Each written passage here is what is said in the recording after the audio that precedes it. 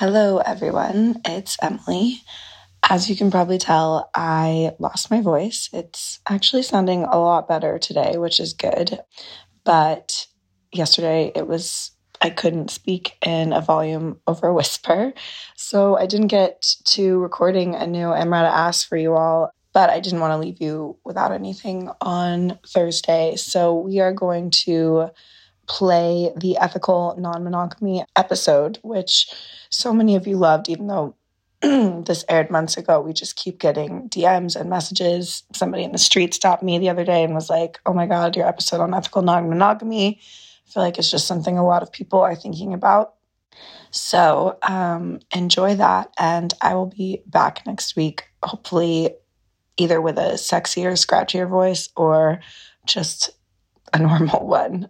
Thanks, everyone, for understanding, and enjoy this episode.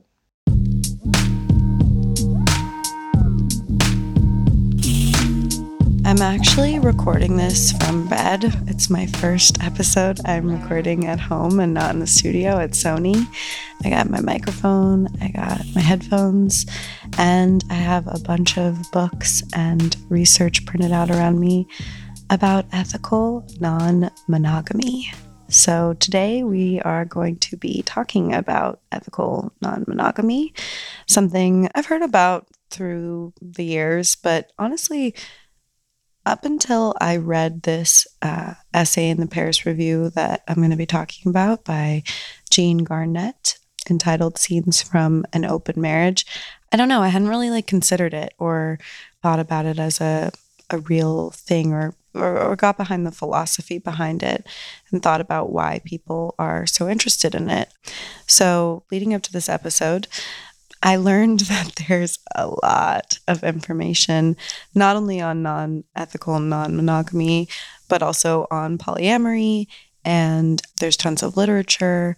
Right now I have The Ethical Slut next to me and Polysecure, which were two that were recommended to me. Polysecure merges attachment style with ethical non-monogamy, and The Ethical Slut turns out to be basically the Bible to ethical non-monogamy, and I've really enjoyed it so far. I'm on page 50.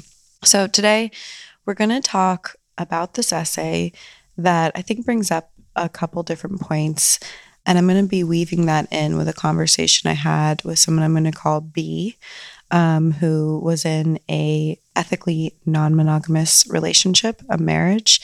They didn't want to go on the record, but they shared a lot of insights about their experience that I found really interesting. And then we're going to talk to my friend who is just someone who's always kind of thought outside of the box when it comes to the nuclear family and about sex, and is very forward thinking. So let's get into it. Stay tuned for more High-Low with Emrata.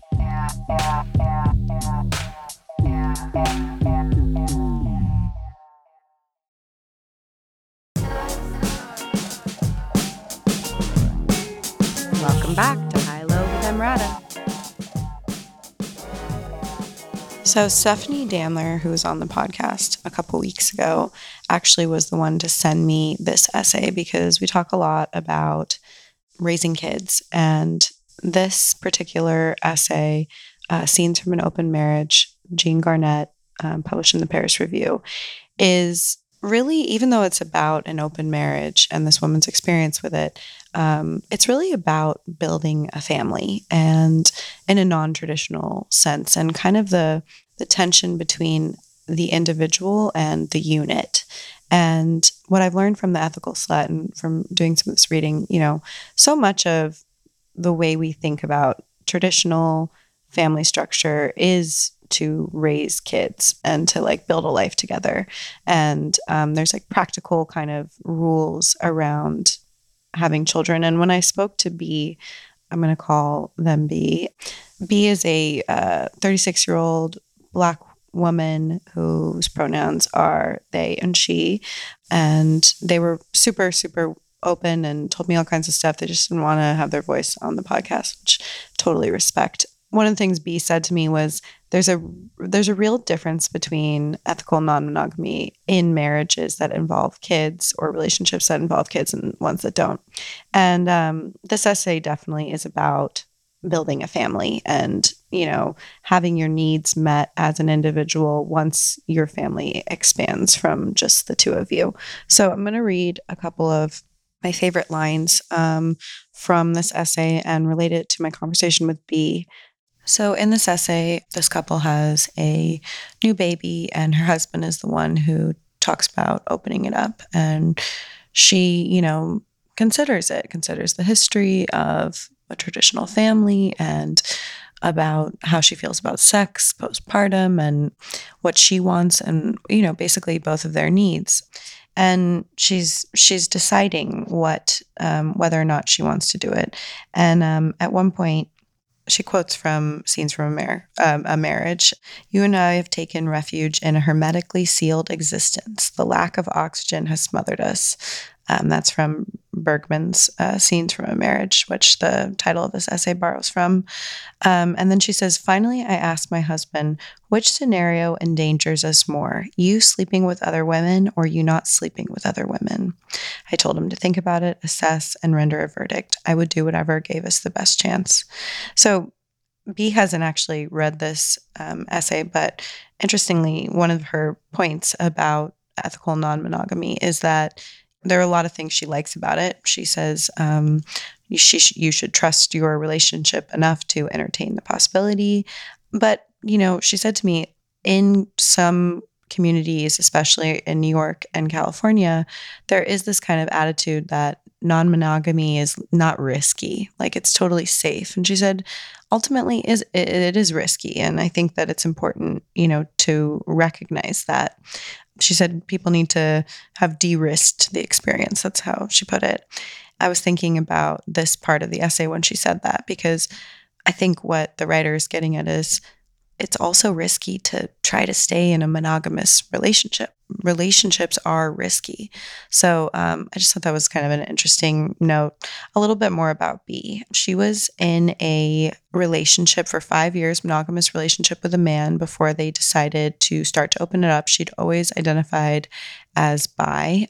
She identifies now as queer, but to use her language at that time, she was using the language of being bisexual, and she was really interested in bringing women into their marriage. So opposite of the essay, she was the one who wanted to open up the relationship. And it's really interesting. I never heard anybody talk about this way, but she said, when people are considering opening up their relationships, they should think about what dosage of non-monogamy they want. Just like scheduling, like how much of your life do you want to have be about this? And she said they started with a very, very, when people say we open up our marriage, they're just doing a full dose. And she was like, we started with a small dose. They had a threesome and then waited a year before B started dating a woman and seeing a woman. And then they actually ended up in a throuple, where she said she learned a lot about her own preferences sexually. And so that's her background, a little bit about that, just because I'm going to be referencing her and our conversation. One of the things about, non-monogamy that we touched on in the beginning of this is like the idea of an individual and a unit. And that's what I love so much about this essay. There's this piece where she says, "What is there to want after all? He is mine, sacredly in sickness and in other states of being. Except he is not, and his absolute non-propriety realness can flash out so suddenly the spell of marital monotony is reversed and he becomes again a free man.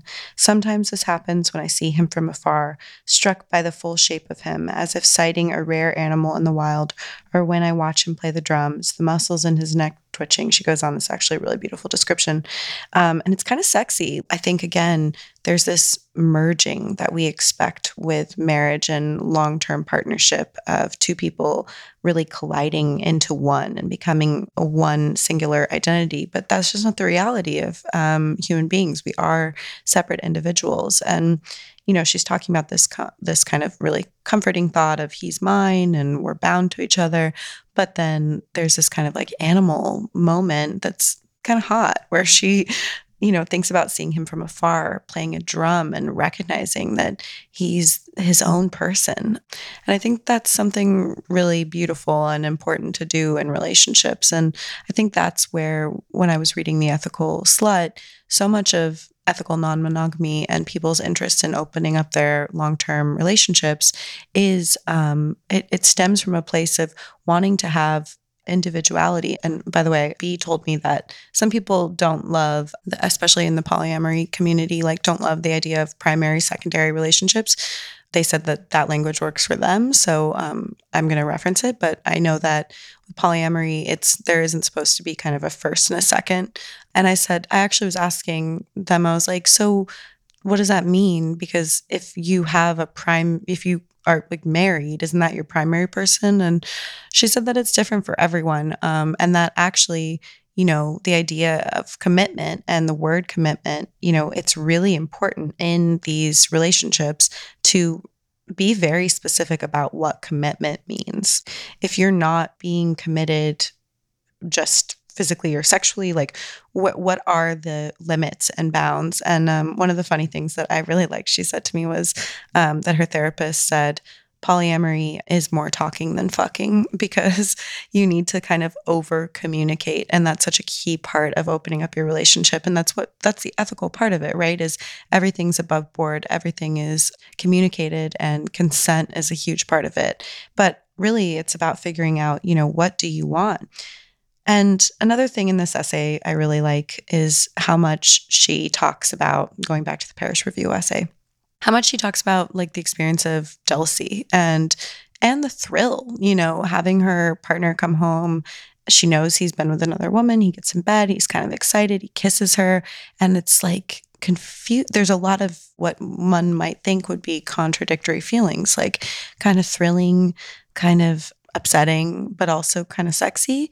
And another moment in the essay that I really like, that kind of is, to me, the most painful, is she's driving in the car and she sees a Spotify playlist that her husband has made. And it has like all these really core, kind of to his favorite music tastes, songs on it. And she knows it's for someone else. It's not like made for casual listening, and her daughter's in the back, and she just feels that, burning in her chest, that outrage, that jealousy. And what B said to me about open relationships is, in traditional relationships, jealousy is, to use her language, a red light issue. It indicates, that there's behavior that, maybe you see someone flirting at a party, you see a partner flirting at a party, you're like, oh, are you cheating on me? Whatever. In polyamorous and ethically non-monogamous relationships, jealousy is something you have to live with. She says it's really like something you have to learn to metabolize and process and, sit with. And she gave some recommendations, like you don't want to build resentment. You don't want it to eat you alive. So you need to have friends to talk to. You need to be able to do something with that emotion and that feeling. Here is another piece of the essay I really liked. She said, I've heard the argument that true intimacy cannot exist where one partner is having any significant, preoccupying experience from which the other is excluded. Maybe there's something to that. Then again, people find all kinds of ways to be preoccupied. That really stuck with me because I was just thinking about relationships that I've been in or witnessed to, and how you see like people disengage and become preoccupied with like going, the stereotype, like you picture a suburban dad going golfing, or a mom like drinking white wine or becoming obsessed with her kids, and all the ways you can leave a relationship that aren't just sexual. And actually what, I've kind of read about the idea of ethical non-monogamy is that in many ways it's coming towards, right? You're doing more talking than anything else. Everything has to be communicated. I like that line a lot. That was another thing B said to me, which I think this essay really touches on in an interesting way, that this will transform, opening your relationship up transforms your relationship. And she actually, like I said, hadn't read this Paris Review essay, but she likened it to having kids. Like you're a unit, there's two of you. It's this really intimate relationship. And then you welcome in a child or any other person, and your bubble is kind of burst and there's no going back. It's like the before and then the after, when there was two and then there's more. And what I love about this essay is that the second part of it ends up being a lot about the nanny that her and her husband have hired, who this writer, this woman, is so grateful to because she can trust her child with this woman. And it's another way of basically outsourcing some of the labor of their relationship and of their family to another woman. Obviously different than the nature of like outsourcing intimacy and the kind of things that her and her husband are craving outside of their marriage. But the way she feels a relief, by having this woman taking care of her child and her being able to close the door and get work done.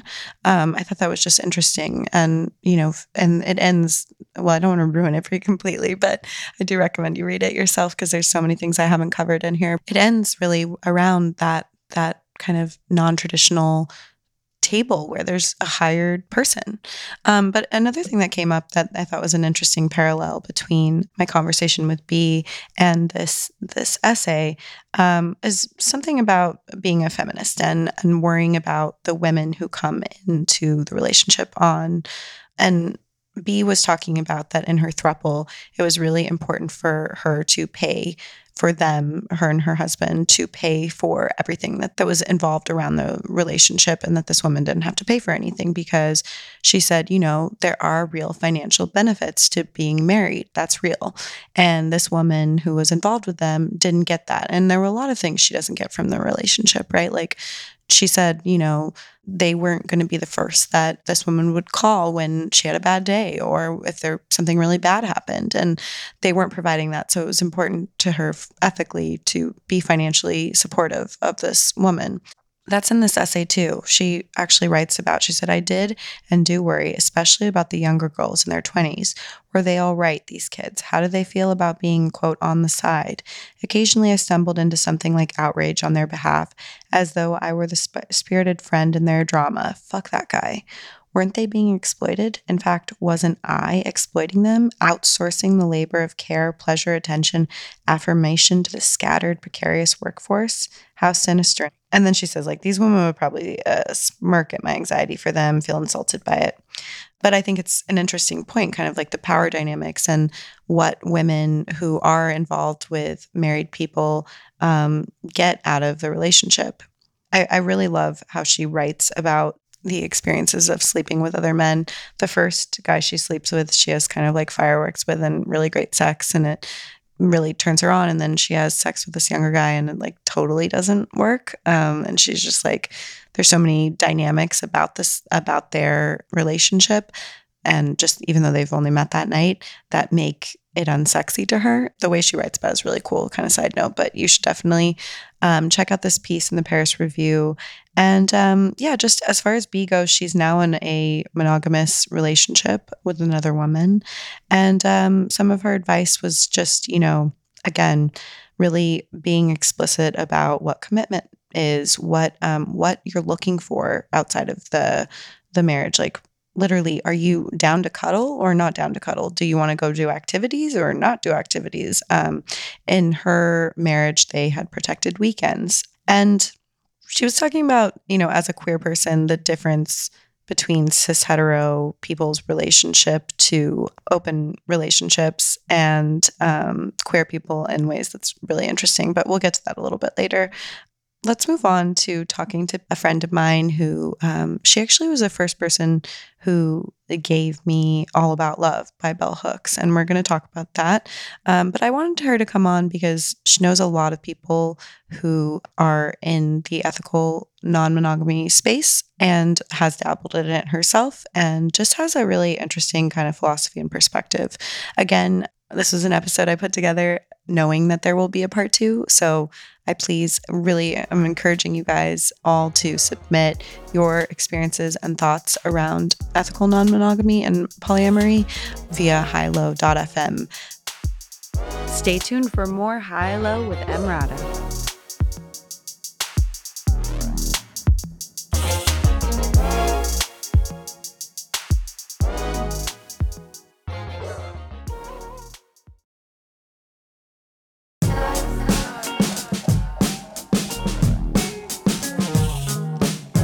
Welcome back to High Low with Emrata. ethical non-monogamy. It's something that comes up a lot with us, I feel like, for various different reasons. And you've been interested in it for a long time. What's your relationship to polyamory and ethical non-monogamy? Yeah, I mean, I think I'm trying to think of like where my first kind of exposure to that as a framework came from. But honestly, one was like watching the movie Cabaret with my parents at maybe like 10. And my dad like pausing to explain to me that what a menage a trois was. Oh my God. So you were interested. I was definitely curious about what exactly was going on. I think my parents to some degree knew I was expressing interest in men and women. I think I think honestly even prepubescent, but like it was, so I think part of that was a response to whatever they were already sensing in me. Yeah. And part of it was also just living in a very kind of permissive, open-minded household. Yeah. Have you practiced non-monogamy, or what's your relationship to it now as an adult? Yeah. I mean, I think I practiced like serial monogamy as a young person. I feel like reading Esther Perel or something, or Mating in Captivity, like serial monogamy is a kind of non-monogamy in a way. Perhaps like the relationship is exclusive in that moment, but it is a series of partners. I mean, I dated men and women and was never quite sure how to reconcile, and also plenty of non-binary folks as well. I think I would describe myself as like pan if I had to pick a term. But I think that was never something I had like an intentional approach toward so much as was just kind of wandering. And then I had a partner who maybe in my very early 20s had been in a consensual non-monogamous or an E&M relationship prior to me and proposed, gave me a copy of The Ethical Slut. Oh my God. And I was like, okay, sure. And at the time, this was a male partner. And I was like, okay, we'll see about this. It felt like I was skeptical. And then upon embracing it, it was like, oh, actually, this is a framework that really, really works for me. And then also, I think once you start exploring it, you realize that so many other people in your life already are. However, right, what degree of open or not, or what phase or stage in that exploration they are, I don't think it's a narrow curiosity. I think lots of people are having these conversations with themselves about how to reorganize romantic lives and family lives in ways that feel fulfilling. It's funny you say that, because on this episode, we start with an essay about sort of a new family, and they open up their marriage. And the other person that I talked to about this was really clear that it's sort of ethical non-monogamy is very different in when there are kids in the family structure versus not, which has become very clear.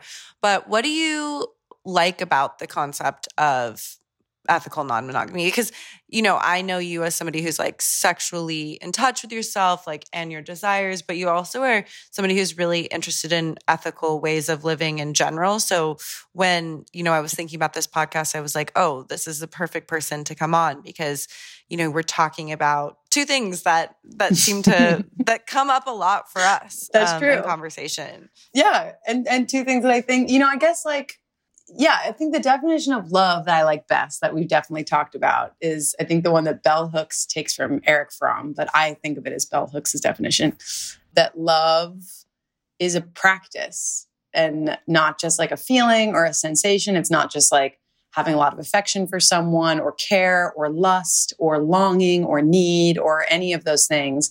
It's actually the practice of nurturing another's and one's own spiritual growth. And that seems really simple to me and really beautiful. And I think what I like about engaging with whatever degree of E&M or CNM you would like is that it gives you a kind of more active framework to practice caring for one another, instead of sort of falling into a default sort of like, this is the received framework. This is something being imposed on me. This is something I'm obligated to do. This is a feeling I'm powerless to.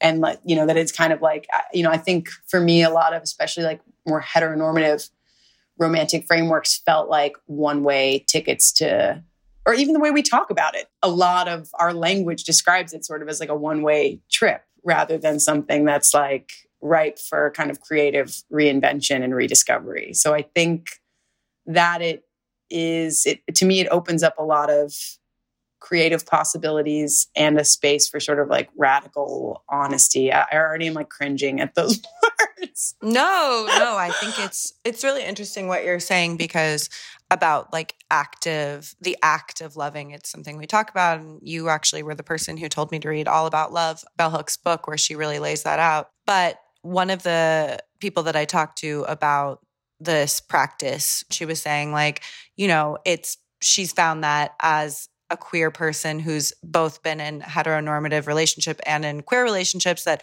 heteronormative people tend to not be as good at communicating, or as like or as just interested in it as queer people, and that it's one of the reasons they think that that queer people have an easier time with non-monogamy is partly just because they're better at communicating.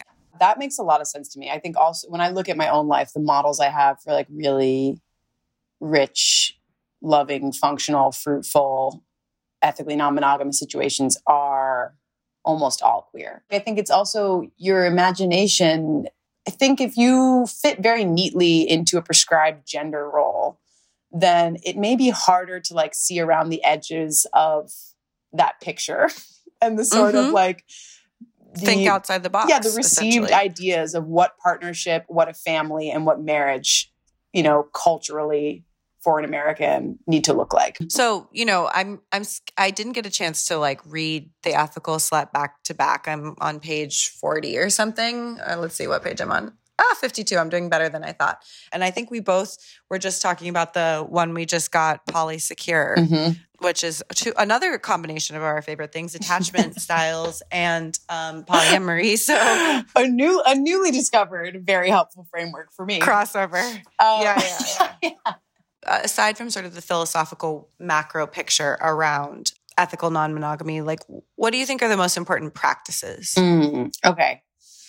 Yeah, I feel like the most important piece of it, which is probably the hardest and actually probably the most essential for any relationship framework, is being unflinchingly honest with yourself about what you want, what you need, what you're scared of, and where your boundaries are. And to see it as a privilege to say like, well, what does this person really want? Like, what is their most expansive, exciting vision of their future and of themselves? And how am I supporting and exploring that with them? And then negotiate and explore. It can be like a really fun and exciting frontier of exploration rather than like a place of dirty, dark secrets. That actually can be kind of the most creative, enriching part of your life. I mean, it's definitely true that when you take fear out of any equation, it becomes a time to be curious, which can be play-like. Something that's come up in the other parts of this podcast and this episode was one from the essay that I was reading from, where the writer says, like, I was wondering, like, what is bigger risk, for us to open our marriage up or for us to stay monogamous? And when I was speaking with B, they said the same thing of like, ultimately opening a relationship up is a risk. And then I said to her, like, yeah, but isn't staying in one also a risk? And so I think a lot of people who are not open to ethical non-monogamy are scared, but like everything with relationships is scary, including staying committed and staying in the relationship.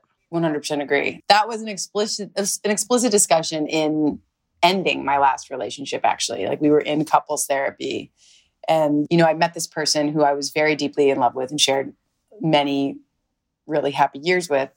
And from the beginning, I sort of was like, hey, this is a framework that that's really been exciting and interesting to me, and that I found really enriching, and that I think I want more of in my life. I think that, like, I personally do really like the idea of having a partner. Lots of people are into much more creatively, organized romantic and family lives.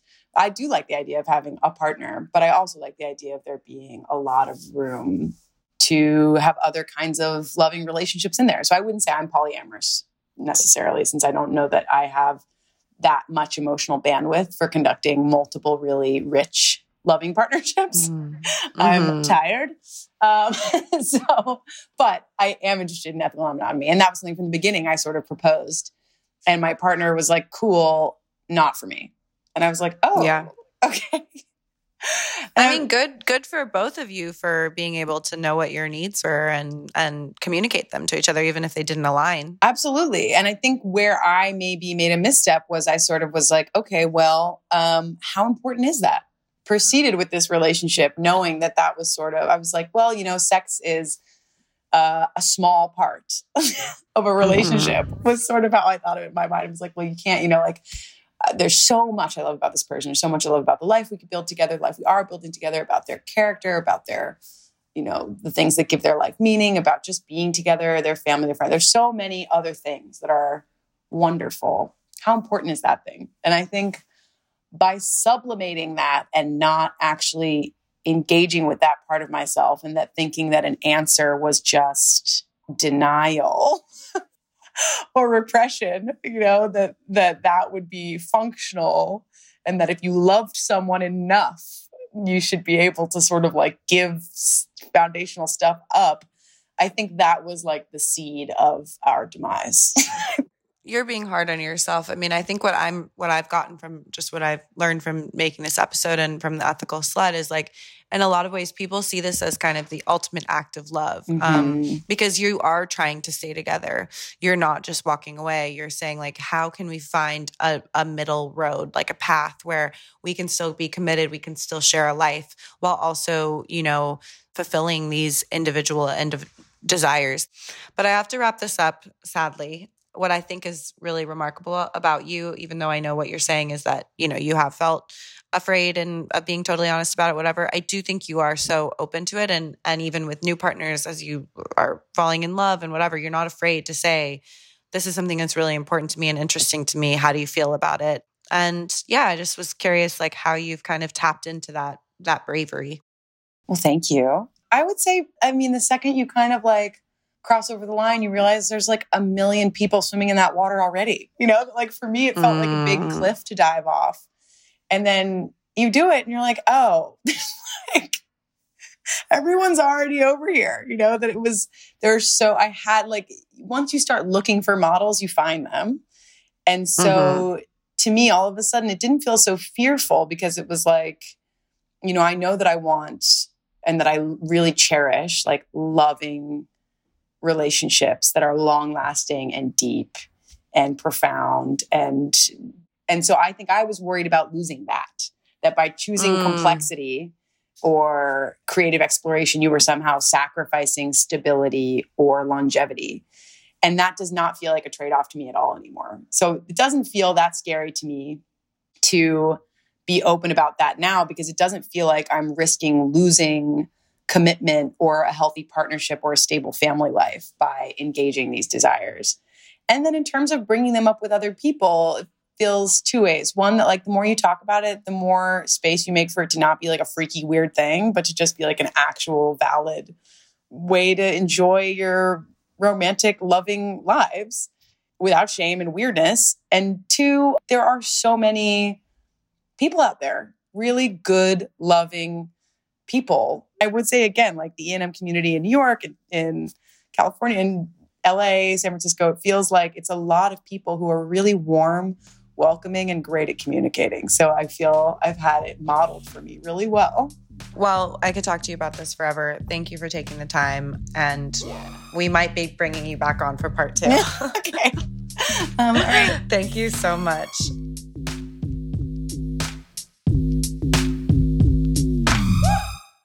Thank you so much for listening.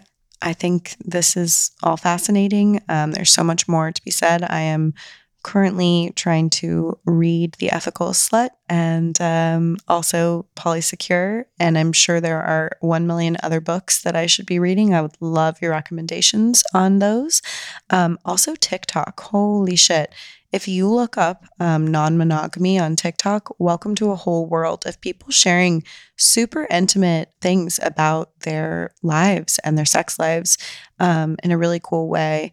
And, there was a part of me that was like, do I just like make this episode basically just break like book club, The Ethical Slut.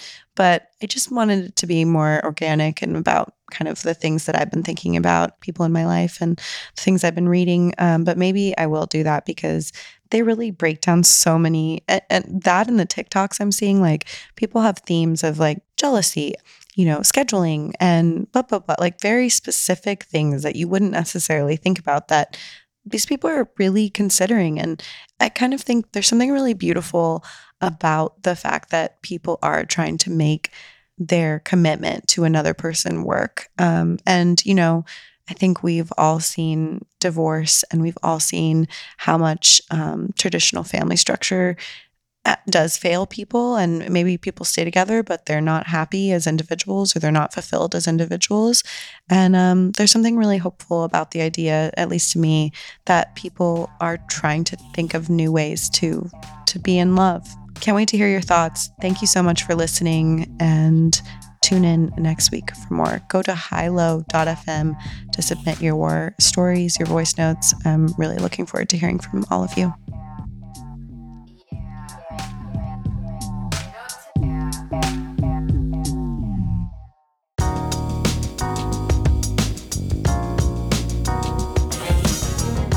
High Low with Emrata is a Sony Music Entertainment, Bitch Era Media, and Something Else production. Our executive producers are me, Emily Radikowski, and Sarita Wesley. And our associate producer is Rachel Choder. Today's episode was engineered by Samantha Gatzik with original music by The Crystal Pharaoh. Thanks for listening.